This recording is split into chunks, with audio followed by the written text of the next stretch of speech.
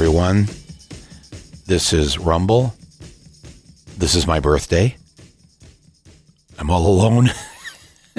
There will be no party today. I really haven't seen. I've been in this. What am I in this? I've been in this apartment now. This is day 44. Oh my God.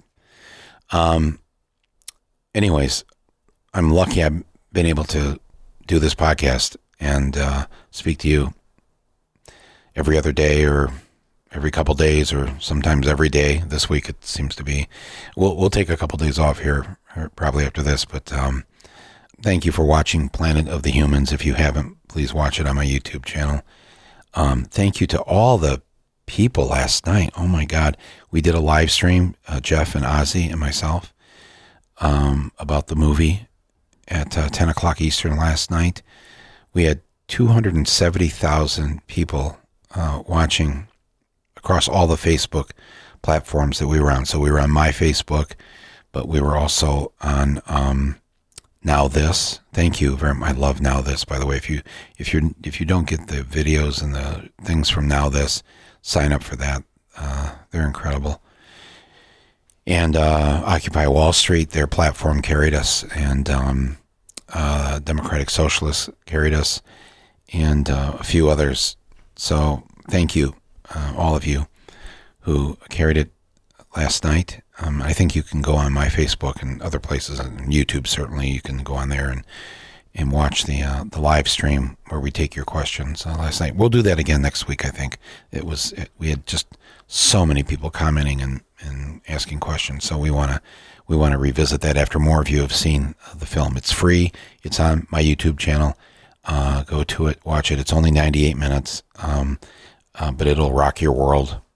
And at this morning at the after really on the 48-hour mark of when we released it, so exactly 2 days of the film being available. This morning we hit our 1 millionth viewer. 1 million of you have watched this film. Stunning. We did not expect this. YouTube did not expect this. They've been great, and they're like, whoa. The analytics of this, I won't go into the weeds of it, but it's pretty profound. So thank you, everybody, for that. And please watch it. Watch it this weekend with the family. I mean, kids won't understand. Young kids probably won't understand it, but tweens and teens, obviously, the film isn't rated. But there is, maybe one cuss word. There's no nudity. There are a couple scenes where it's sad to see the way we treat the other species on this planet. Other than that, though, it's totally, I think, watchable for tweens and teens. And you're the parents. You know what your kids can handle. It will certainly engender a lot of discussion, especially with your kids, if you watch it. So watch it together this weekend or tonight. And thanks to Brian Williams for having me and Jeff on last night on his show. It's my first appearance on any of the cable news shows during the last almost 7 weeks of this pandemic. I remember when I was waiting in the wings to go on his show that night, the last time I was on there, which would have been probably 8 weeks ago. I've lost all track of time.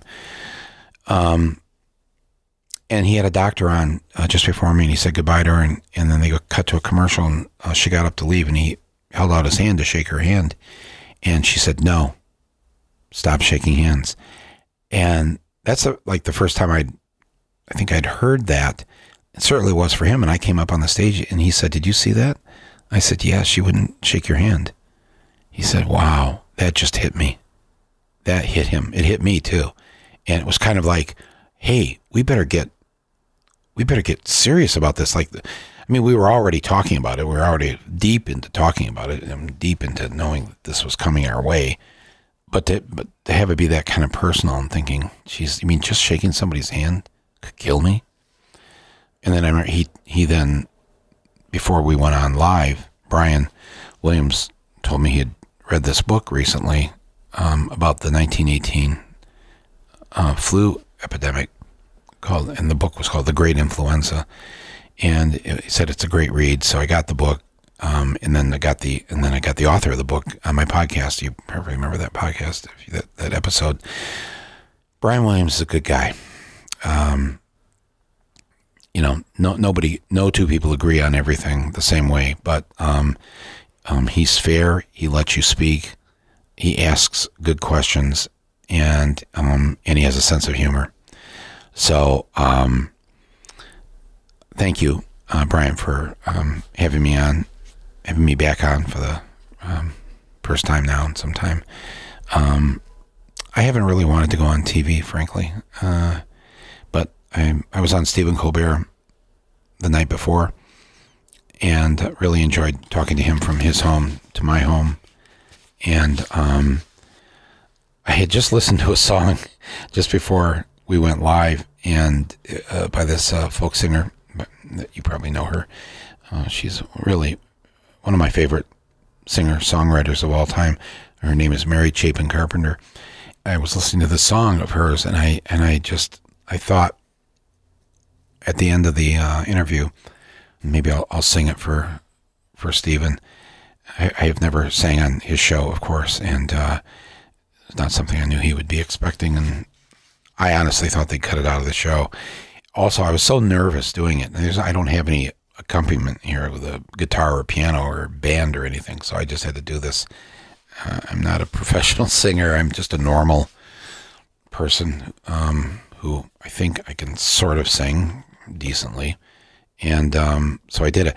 Now, he tweeted it out afterwards. They tweeted out clips of the show, but he tweeted out just this, me singing the song, and encouraged people to listen to it for maybe some little inspiration.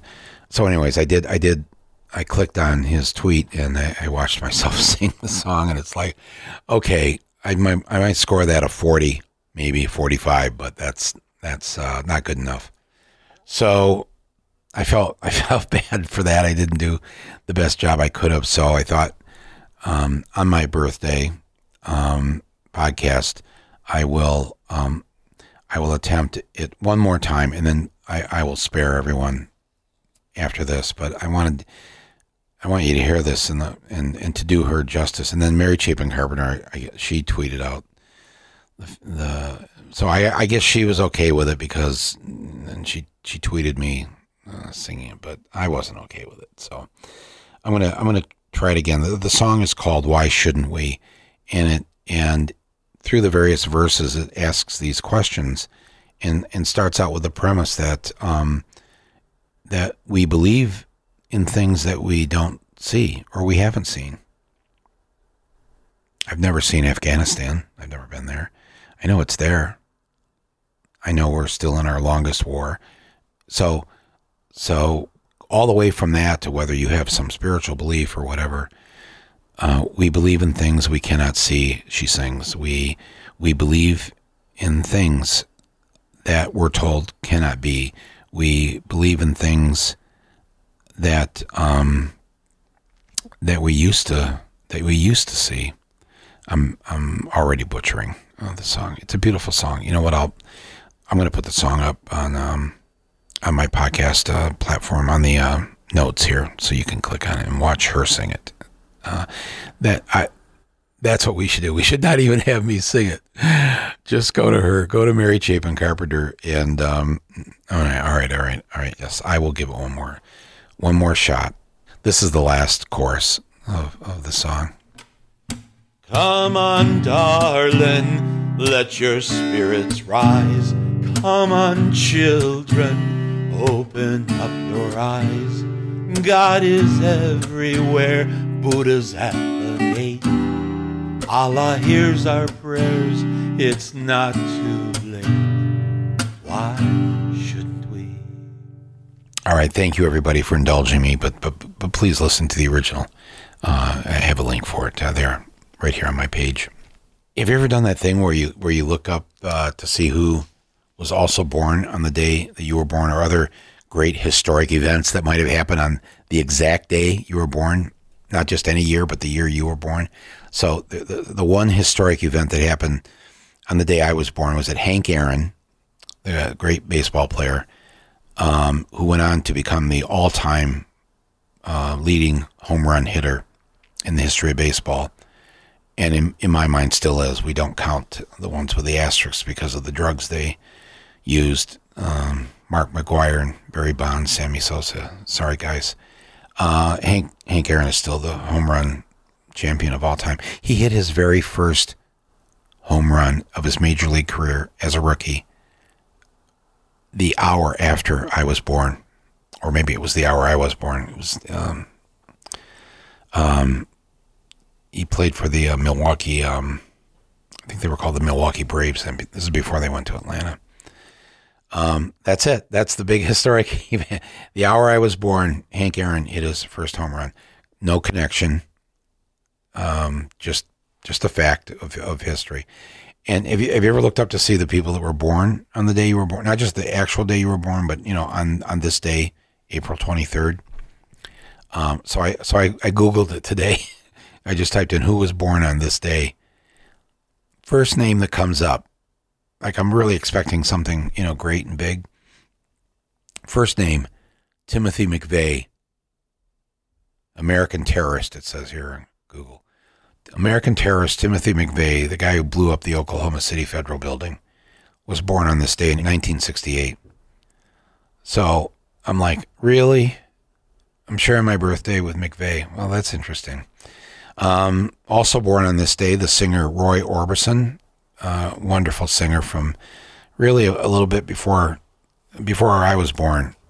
But he came out of the sort of 50s and 60s Elvis era, but had a completely unique sound. Also born on this date was Shirley Temple, Lee Majors, the $6 Million Man, Valerie Bertinelli, James Buchanan. He was the 15th president of the United States. He's the guy just before Lincoln who totally just wouldn't deal with the rising problem as we were starting to head toward civil war. He did nothing really to stop it, and is considered one of the worst presidents of all time. But John Oliver was born on this day. That's really cool. I did not know that we shared a birthday. The documentary filmmaker Chris Hedges, born on this day in Detroit, Michigan. And William Shakespeare. This is William Shakespeare's birthday. Wow. 1564. Okay, that's good. That's better than McVeigh. That's better than sharing it with McVeigh. Anyways, do that sometime. It's kind of to see who you share your birthday with. But, we're in this pandemic, and I'm not the only one having a birthday during our stay-at-home orders.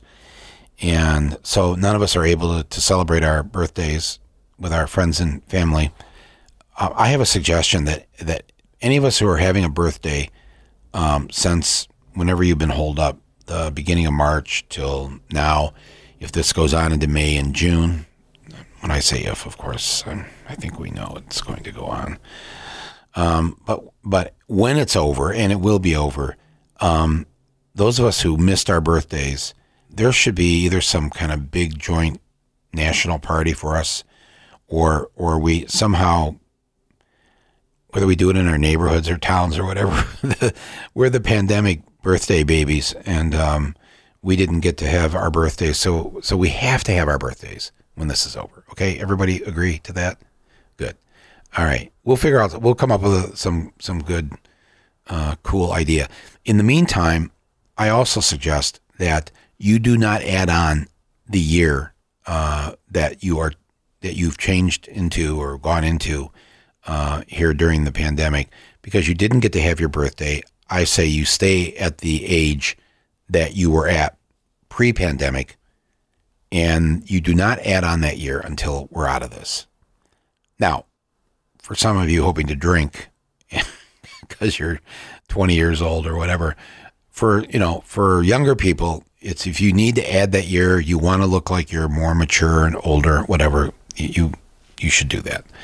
Everybody else, though, if you were 36, you're still 36. If you were 57, you're still 57. let us hang on to just anything we can at this point, right? So, anyways, I want to get to my special birthday surprise here for you, and this this happened just well, you know what? I shouldn't give it any introduction. I got a phone call, and I'd already hit record here, and somebody had told me that I was going to get this call, but I didn't know if it would really come in.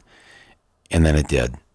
And I'd like to play that phone call with my special birthday surprise guest for you right now. This, by the way, is his first appearance on this podcast.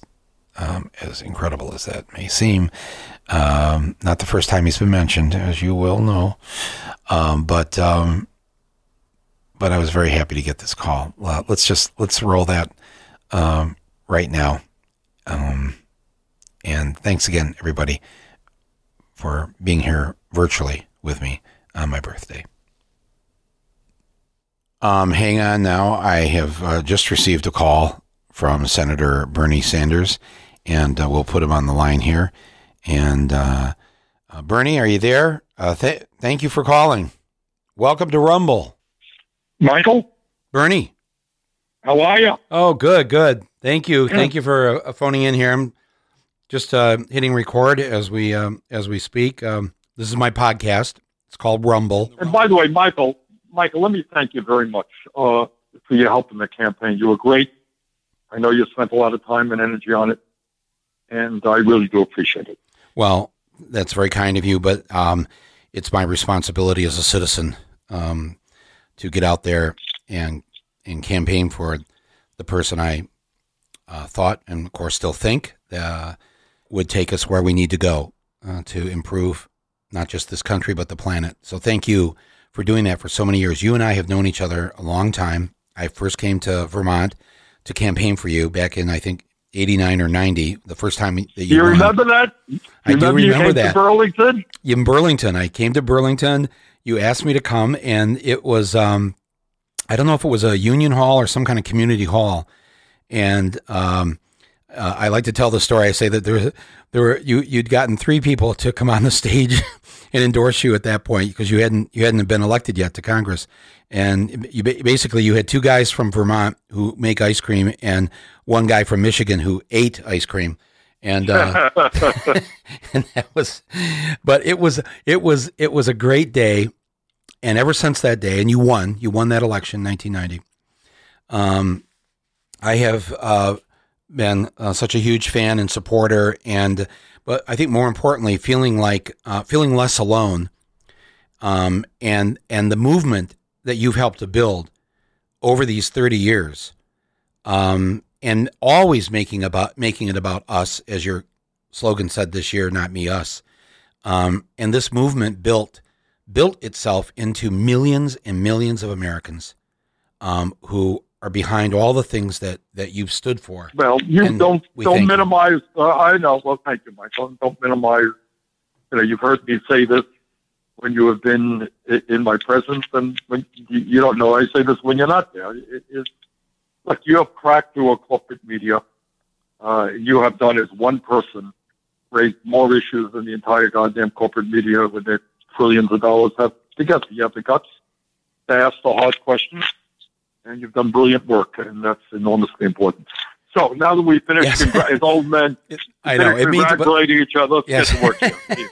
It means a lot, though, hearing that from you. So thank you. But yes, moving on to the bigger issues of the day. Let's get one thing out of the way first, because I know a lot of people that listen to my podcast were, frankly, devastated that we didn't succeed here. It looked really good.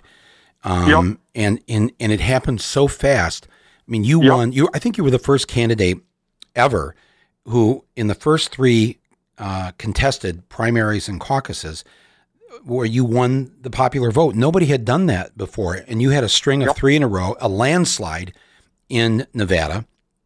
And I think that all of us were like, "Here we go." Even the mainstream media was acknowledging and calling you the presumptive nominee, or at least the presumptive, well, not the presumptive, you were the front runner. And in a matter literally of stunningly, in 3 days, South Carolina on Saturday and Super Tuesday, then 3 days later on Tuesday, it went to a place that created an enormous amount of despair amongst all of us. Yep. And I'm sure with you, but of course you're such a fighter. You never looked like you ever were in any despair. But what do you say to those people? Because a lot of them are rightfully upset, disappointed for sure, and many of them angry and not knowing really what to do at this point. Well, thank you for the question, and I'll give you my judgment. Others may disagree with me. Look, we knew from day one, when I sat down talking to my family, talking to my closest advisors, should we go forward? Should we win this campaign? You know, Michael, you've been through this many times. Running a campaign ain't easy. Takes a lot out of the candidate, family, friends, et cetera, et cetera. Do we do it? And what we all concluded is that when you take on the entire corporate elite, you know, Wall Street and the drug companies, the insurance companies, military-industrial complex, when you take on the political establishment, and that means not only Donald Trump and the Republican Party, but the Democratic establishment as well. You know what? That's tough stuff. You take on the corporate media, throw that in. That is very, very hard stuff to accomplish. We knew that. We knew what we were getting into. So what happened is we worked our asses off, man, in Iowa. And you were there with us. Yeah. Remember your trips to Iowa? Yes. I remember doing 6 campaign rallies in one day. One day. And that's right. And that's what we did. You did it. Every day was doing it, yes. And I did it. We went to small towns, 100 people or 500 people, or, you know, to Des Moines, 1,000, whatever it may be. And we worked really, really hard, and we ended up winning the popular vote in Iowa. Although because they have a complicated process, the delegates, I don't know, we may have lost by a half a delegate or something like that. But we won the popular vote by 1,000 votes. Good news. Then we went to New Hampshire. But here's the good news is we won New Hampshire, but by, I think, 1.5 points. The bad news is that we only got 25% of the vote. Not a lot of votes. The truth, given the fact that I live in Vermont, neighbors, New Hampshire. Right.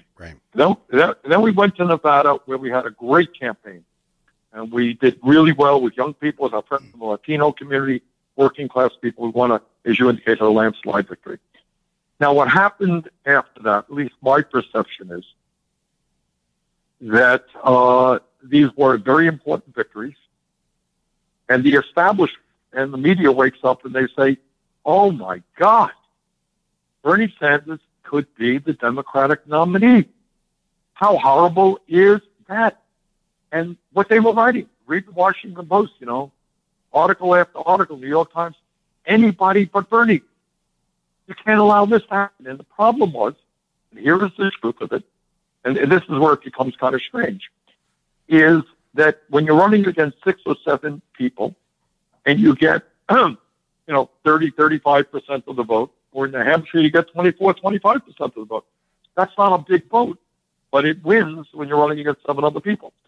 So it didn't take the establishment too much time to figure out that if we can get rid of some of those people and force Bernie to run against, maybe one other candidate, his life would be a lot more difficult.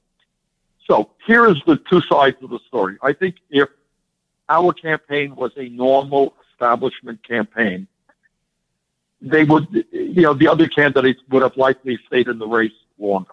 Okay? And we would have continued to do well, especially on Super Tuesday.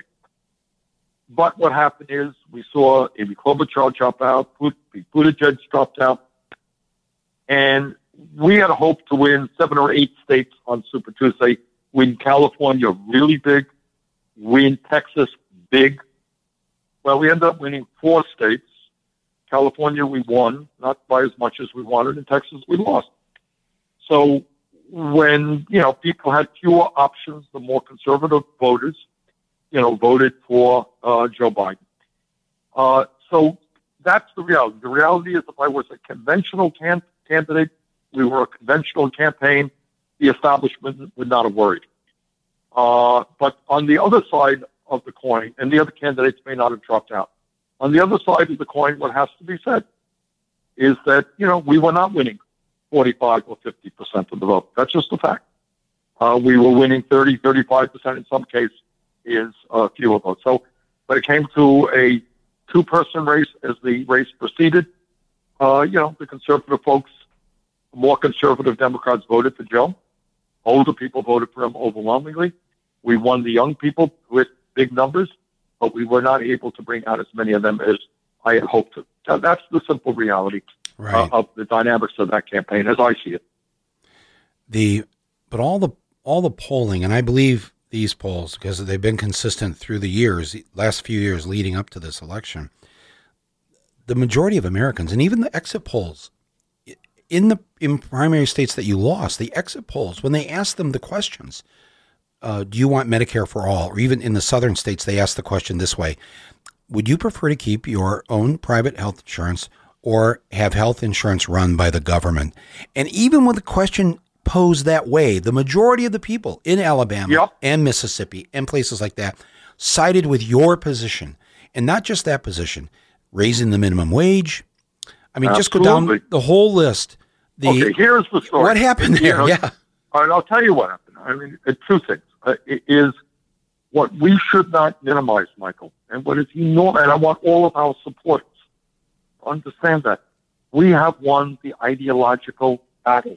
Yes. The American people agree with virtually our entire agenda. Yes. That the political system is corrupt, that massive income and wealth inequality is disgraceful, that healthcare is a human right, that we got to raise the minimum wage to a living wage, got to deal with climate change, we got to make public colleges and universities tuition-free, immigration reform, criminal justice reform, women's rights, gun rights. We have won. Yes. The public is behind all of that. They want the rich to be taxed properly. Exactly. But what the system and the establishment were able to say is that, Bernie can't beat Trump, which is also, I believe, untrue. Right. So they went to people's fears about this. Yeah. So if you're an average voter, you think, I like Bernie, I like his ideas, but it's so important that we beat Trump, I just can't vote for him. So I think that was thrown at our face. A lot of stuff was thrown at us. And the truth is, I believe from day one, and I believe today, that we would be. Do I think Biden can beat Trump? Absolutely. And I'm going to do my best to see that he does. I think we will probably be a stronger campaign than he would have been. But be that as it may, we've got to go forward and do what we have to do, and that is to defeat Trump. But your point, 2 points here, and I hope everybody understands this. Our campaign, when I say our, I'm talking about the millions of people who have been involved in that campaign, talking about you, Michael, and all the great surrogates that we had out there. We have won the ideological battle in redefining what this country should stand for, and that's no small thing. And second of all... Yes, and the majority of Americans agree. That's why we've won it. We've won on the ideas. Second of all, Michael, equally important, or more important, the young people. And by young, I mean not just 20-year-olds. People 50 or under strongly support us. So, we did not do well, to be frank with you. And it bothers me and it disturbs me. We did not do well with older people. But the future of this country is with the younger generation. And they are behind our views. They are fighting for our views every day. So those are enormous victories that we have won that I think speak well to the future. And we should all feel very, very good about that. We should. It's still difficult, though. I mean, this really, to some of us, almost feels biblical in the sense that we got to the promised land. The American people agree with us now on all these issues, but Moses was not allowed to cross the River Jordan into the. I mean, I'm sorry, I don't mean to turn you into any kind of Moses. But here's the point. Prophet that has been. You know this, and I know this. Yes. The struggle continues. What do you think would have happened if let's just say that other candidates stayed in, Let's just say we did well on Super Tuesday. Let's just say we had the momentum. Let's just say that we had a majority of votes on the first ballot who won the nominations. Let's say we beat Trump. What do you think happens the first day that we are in office? Do you think that there will be not massive opposition from the ruling class of this country, trying to sabotage everything that we do? So the struggle, it's not just winning the presidency. It's needless to say, something you and I worked very hard on, a few million other people did. But we understand, what the corporate media does not. We're taking on an entire political and economic power structure that is designed to preserve the massive income and wealth inequality that exists in this country today. So the struggle continues at every front, and we just gotta, keep going forward. So in going forward, what are our next steps? What does this movement? The movement's not going away. So right. What does this movement do? And you've stated the obvious thing in terms of removing Trump, but it's more than that, because we had these problems right. before we had Donald J. Trump. So right, absolutely. Let me get back to a brilliant film that you did, because, and I hope, what was it called? Capitalism with Love? Capitalism, a Love Story, yes. Capitalism, a Love Story. And I hope everybody sees the film. And I'm not just buttering up Michael. No. Thank you for saying that. Bernie, actually, that's when people who haven't seen my films, they say, what one film should I watch that really kind of conveys what you're trying to say? I say watch Capitalism, a Love Story, because it has pretty much all the basic beliefs that I have are in that film. So, but anyways, you were going to reference it in some manner. Yeah. So go get it. It's online. Go get the film, yes. Rent it, watch it. But here is the point, and the great struggle that we face, Michael. And it's been very exciting, for me to be in that struggle, and I'm so appreciative of that. What inspires me is, you're part of that, going out and seeing all of these great people. Yes, you and I, well, you're in New Hampshire, you're all over, wonderful people who want to transform this country, and that has always inspired me. That's my heroine, if you like. That's what keeps me going. And I think the challenge that we face is not just taking on the incredible power of Wall Street and the big money interests and their significant power over the political and economic processes in this country. That's big. That's huge. But you know what else we have got to fight on? And we have had success, is to make people imagine and understand that we can live in a different world. And I've said over and over again that if people believe that they are not entitled to health care as a human right, or if you think that all your worth is $10 an hour, that's what you're going to continue to get. And the struggle, I believe, and I know you've been waging it through film and in your world, and I've been waging it in my world, is to say to ordinary people, you know what? You are human beings. You are entitled to health care as a human being. You are entitled to earn a decent wage. You and your kids are entitled to the best education in the world. If you're old, you don't have to live alone on inadequate Social Security benefits. Entitled to live out your remaining years with dignity. That is the struggle, to make people understand and what we are entitled to as human beings, what our human rights are, and the system every day, Michael, in 100 different ways, tries to make us not feel that. Right. You follow what I'm saying on that? Absolutely. I think that is what you just said is so critical, because people listening to this, I hear their despair, Bernie, and I hear their fears, and compounding this is the fact that we're living in the middle of this pandemic, which has got everyone rattled, everyone afraid. I mean, there are people listening to this who feel that they may have, not knowing what will happen, they could have seen their grandparents back at Christmas for the last time. And their grandparents were healthy at Christmas. Everyone is just on pins and needles. And on top of this, the fact that Trump could get another 4 years. That's right. I think I agree so much with what you just said, because if we don't have that sense of ourselves, Sure. that if we're willing to just be in this place of, yes, I am just worth $10 an hour, or, well, that's the school, that's the neighborhood we live in, so that's the school I'm stuck with. Right. Anytime, boy, when we talk or think or feel like that, it is music to the ears of those in power. Absolutely. And when they hear, that is how they, yes. That's right. And when they hear us, that is music to their ears. Music to their ears. That's right. They have beaten us down. It's not just their power. It's not just, we ran into this in the campaign, all of the super PAC money and all that. That's real. That's powerful. But what is more powerful is just what you said. They have beat us down. They have beat us down.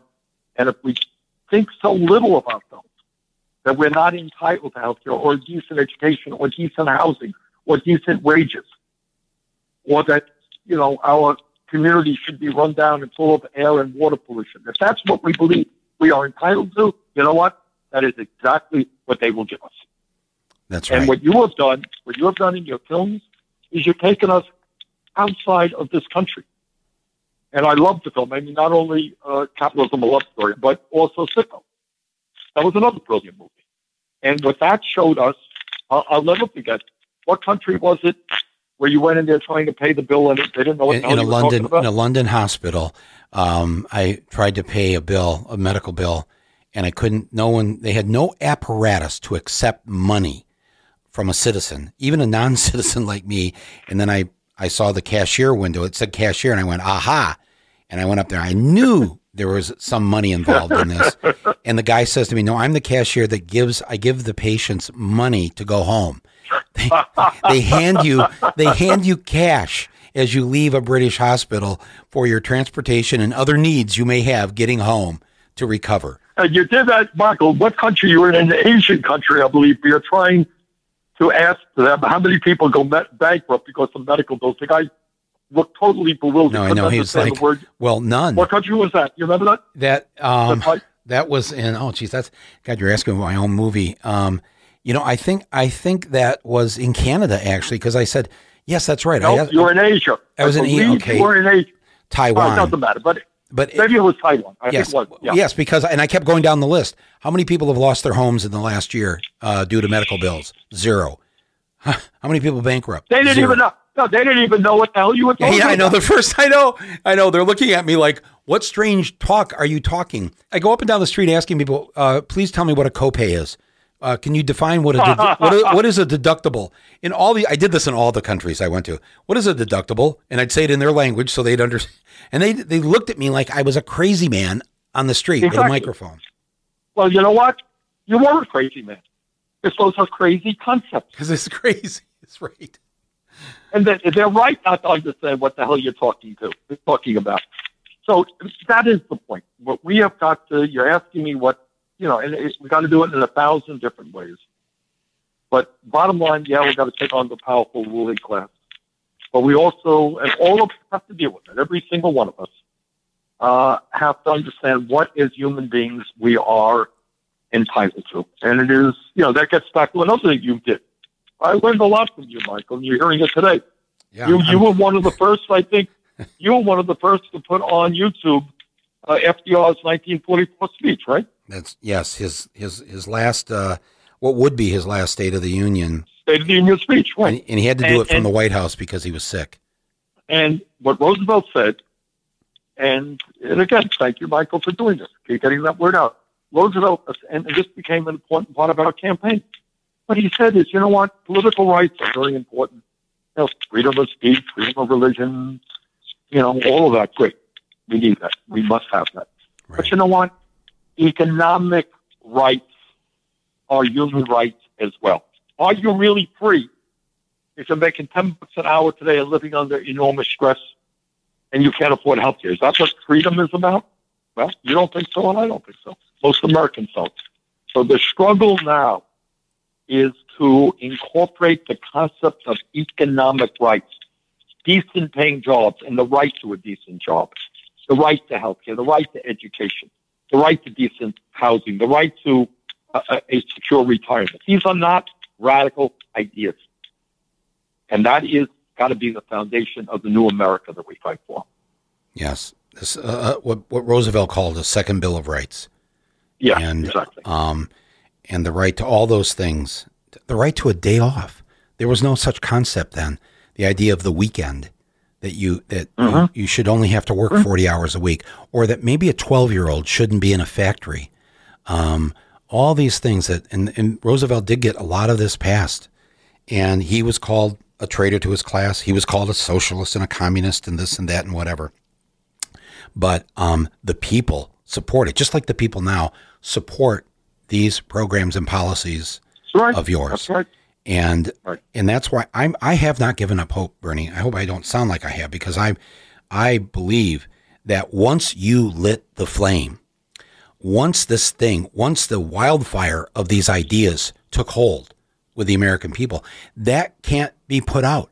That I agree. You can't put that back. You can't undo what has now been done. People's eyes have been opened. They've experienced it. And I'll tell you right now, during this pandemic, if there's anything you hear everybody saying is we need healthcare for everybody.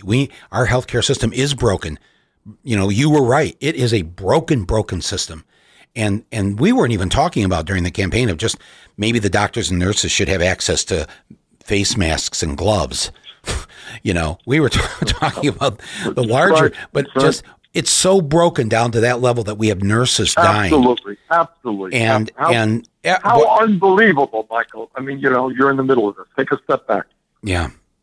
This is the richest country in the history of the world, and we have doctors and nurses dying because they don't have a bloody mask that costs 50 cents to cover their face. Unbelievable. You were on Stephen Colbert a week or so ago, and the two of you were talking about this and about healthcare and the time we're in. And it was amazing to hear him say that, I'm paraphrasing what he said, but essentially that everybody's eyes are wide open now to what you were talking about with healthcare, and how in a time like this, we can't have anybody thinking they can't go to the hospital, or if they go to see a doctor, or, that they could go bankrupt, that they could lose their home or whatever, that this should never be a concern. This is a human right. And it was so profound to hear, because Stephen's a great guy, but he's not involved in any political movement or party or anything like that. And the way that he agreed with you and even broadened it, I thought, was very powerful. And it's what I've been seeing and hearing, even though we're all encased in our homes. We are talking to each other more now. People have rediscovered the idea of a phone call. And this is what everyone's saying, Bernie. I mean, when I say everyone, I mean the vast, vast, vast majority of people now realize when on the other end of this pandemic, this has to change. We are not going back to the old normal. We are not going to go back to that. Absolutely. Look, how insane is it that millions of people who are losing their jobs today, that is a terrible tragedy, but they're losing their health care as well. And it's a lesson to be learned today. I think the overwhelming majority of the American people now know it. Care is not an employee benefit. It is a human right. End of discussion. Yes, and I can't imagine anybody saying to you, first question, I believe, if I remember, on one of those, either the debate or the on a town hall, and it wasn't just from Anderson Cooper. You were constantly being asked, well, Senator Sanders, this sounds like a nice idea, but who's going to pay for it? How are we going to afford it? And it's like, now, here's what everyone is saying. How can we not afford it? And we've all seen now that the government can pay for a lot of things immediately. Right. And it may mean that we have to spend less on aircraft carriers and things like that to fight the real enemies that we're all facing. And this is a form of terrorism right now, when we don't have a healthcare system to heal us during a time when tens of thousands of people are getting this virus, and many, many, many of them dying. So it's just so stunning how quickly the public was already with us on the overall issue. But now, Bernie, I truly believe that we're going to have more people who were not involved, not actively involved in pushing for this and fighting and demanding that their senators and congresspeople get behind this. That's, I think, what's going to happen when we come out on the other. Well, Michael, I think you and I know, we want people to learn the lesson, but not in the horrible way that we're forced to learn it right now. But the lesson is being learned. Yes, I believe that. Yeah, Bernie, yeah, I'm sorry. Go ahead. Yeah, go ahead. No, you go ahead, Michael. I'm sorry. No,